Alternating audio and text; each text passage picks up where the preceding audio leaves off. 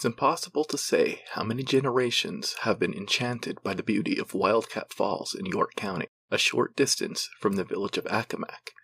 But it is known that hundreds of years ago, the Susquehannock tribe had a village here, where Wildcat Run cuts a magnificent gorge through the rocky hills before taking a 150-foot plunge on its short course to the Susquehanna, at a point across the river upstream from Marietta.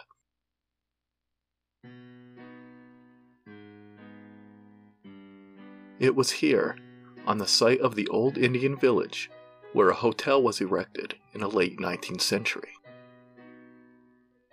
Though largely forgotten today, the Wildcat Falls Hotel was a local landmark which featured prominently on picture postcards of the era, and rose to prominence under the ownership of Ray Engel and Norman Pickle, who purchased the property in the early 20th century.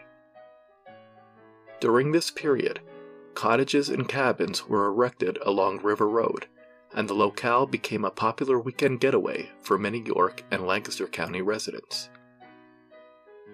It also became a popular destination for the movers and shakers from across Pennsylvania.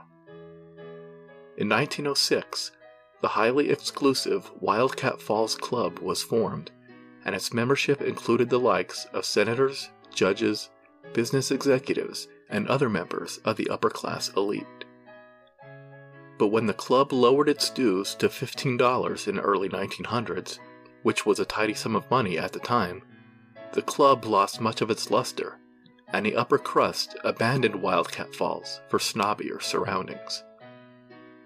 The hotel, whose name had been changed to the Glen Orchard Hotel, was closed in 1924 and sold to a group of attorneys who formed the Blackstone Club, a private haven for members of the Lancaster County Bar Association. When the Blackstone Club burned down a few years later, the site was abandoned. But even after the last traces of the once prestigious hotel had disappeared, there were still a few locals who kept a close watch on the grounds.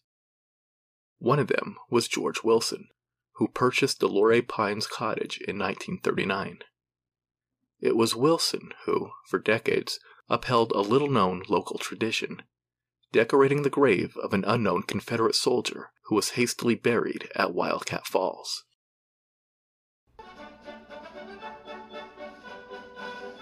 By June of 1863, the Confederate Army had marched into Pennsylvania lock, stock, and barrel, capturing the city of York and turning an eye north toward the state capital. With Harrisburg his objective, Confederate Brigadier General John Brown Gordon ordered his troops to Wrightsville, where they planned to cross the river and invade Columbia. At this point, the river is 1.25 miles wide, and the bridge connecting Wrightsville and Columbia was a wood and stone structure stretching 5,620 feet across the river, giving it the distinction of being the longest covered bridge in the world at the time. Wrightsville, at the time, was occupied by the 27th Pennsylvania Volunteer Militia, which was under the command of Colonel Jacob G. Frick and Major Granville Holler.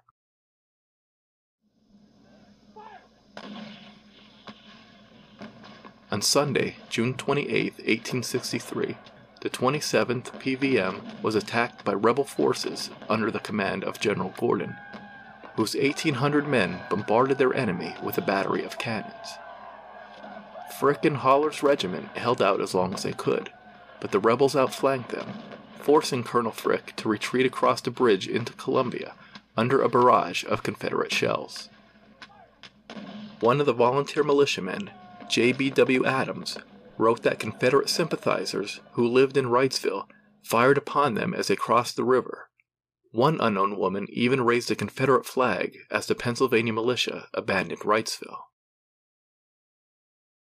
The Pennsylvania Volunteers had expected the rebels to make an attempt to capture the bridge, and so they had taken the precaution of saturating the wooden structure with oil days earlier.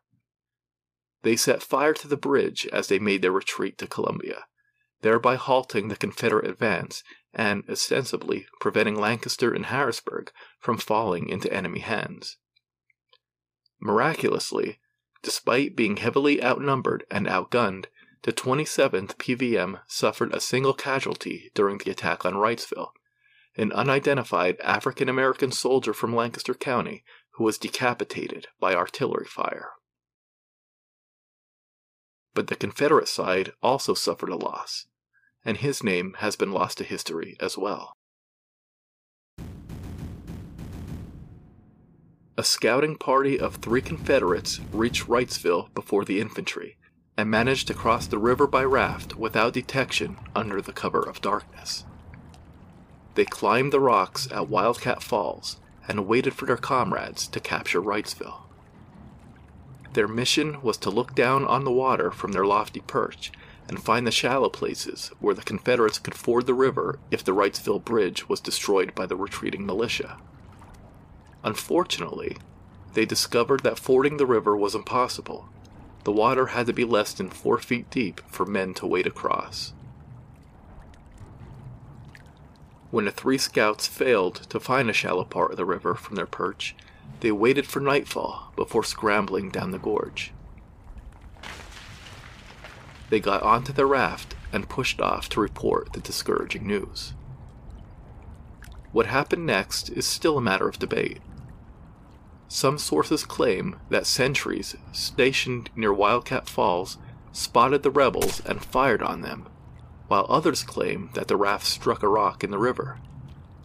At any rate, one of the Confederate scouts fell into the water and drowned, and his body was dragged ashore and hastily buried by his comrades.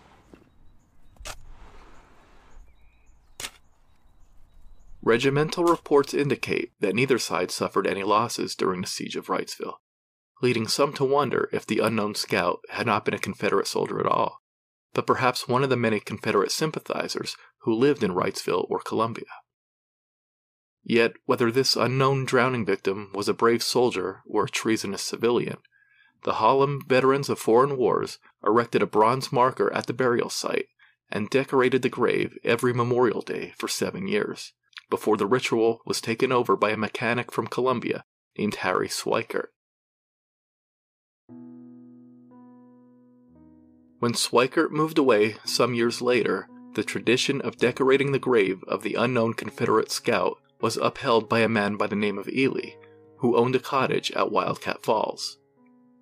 When Ely sold his cottage, Luray Pines, to George Wilson in 1939, Wilson continued the tradition for nearly 2 decades before he sold the cottage and moved to Wise Haven.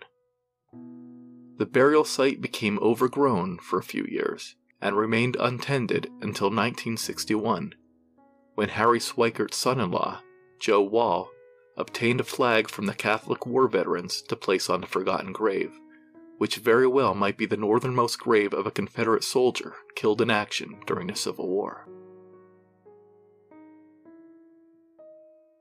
Sadly, this historically significant grave has once again vanished into obscurity, not through neglect, but through the blinding greed of real estate developers interested only in turning a quick profit. In 1987, a group of 8 real estate investors purchased the 18-acre tract of land upon which Wildcat Falls sits from owners Robert and Patricia Farkas.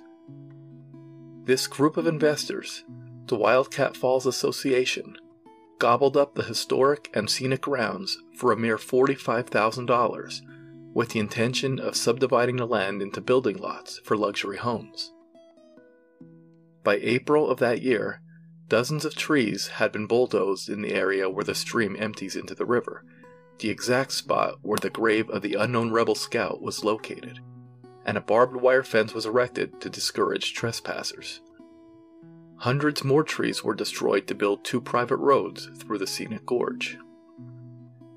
"We had to build a fence to keep the vandals out," said Donald Sullenberger, one of the developers, to the Lancaster Sunday News in April of 1987.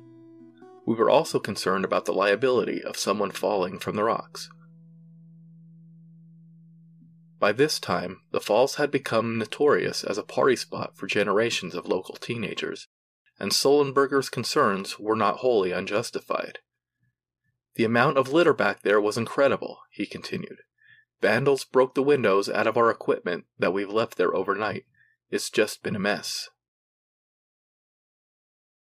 However, it seems that the vandalism was indicative of something much deeper than simple teenage hooliganism.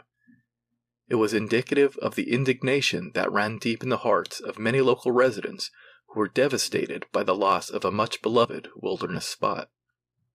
By May, dozens of petitions had begun circulating around Hellam Township, calling for an end to development and seeking protection for Wildcat Gorge, one of Pennsylvania's most outstanding geologic features. One petition received nearly 450 signatures over the course of just 3 weeks. But still the bulldozers roared on, drowning out the voices of protesters. Richard King, a Hellam Township board member, penned a letter to the York Dispatch in which he asked, "Do the falls mean enough to anyone to attempt to preserve them for the public use of future generations?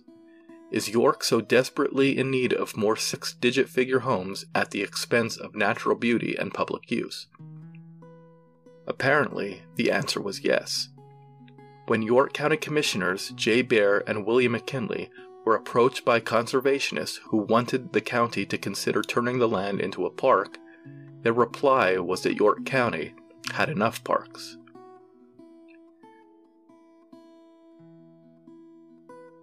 Today, the property remains in private hands, and all traces of the site's former glory have disappeared. Ironically, while conservationists spilled gallons of ink writing about the natural splendor of Wildcat Falls in their ill-fated mission to save the gorge, the fact that the land was also a Civil War burial ground had been forgotten by virtually everyone in York and Lancaster counties. Had anyone dug up the old newspaper stories about the grave of the unknown rebel scout who drowned during the Confederate occupation of Wrightsville, there's a very good chance that their preservation efforts would have been successful.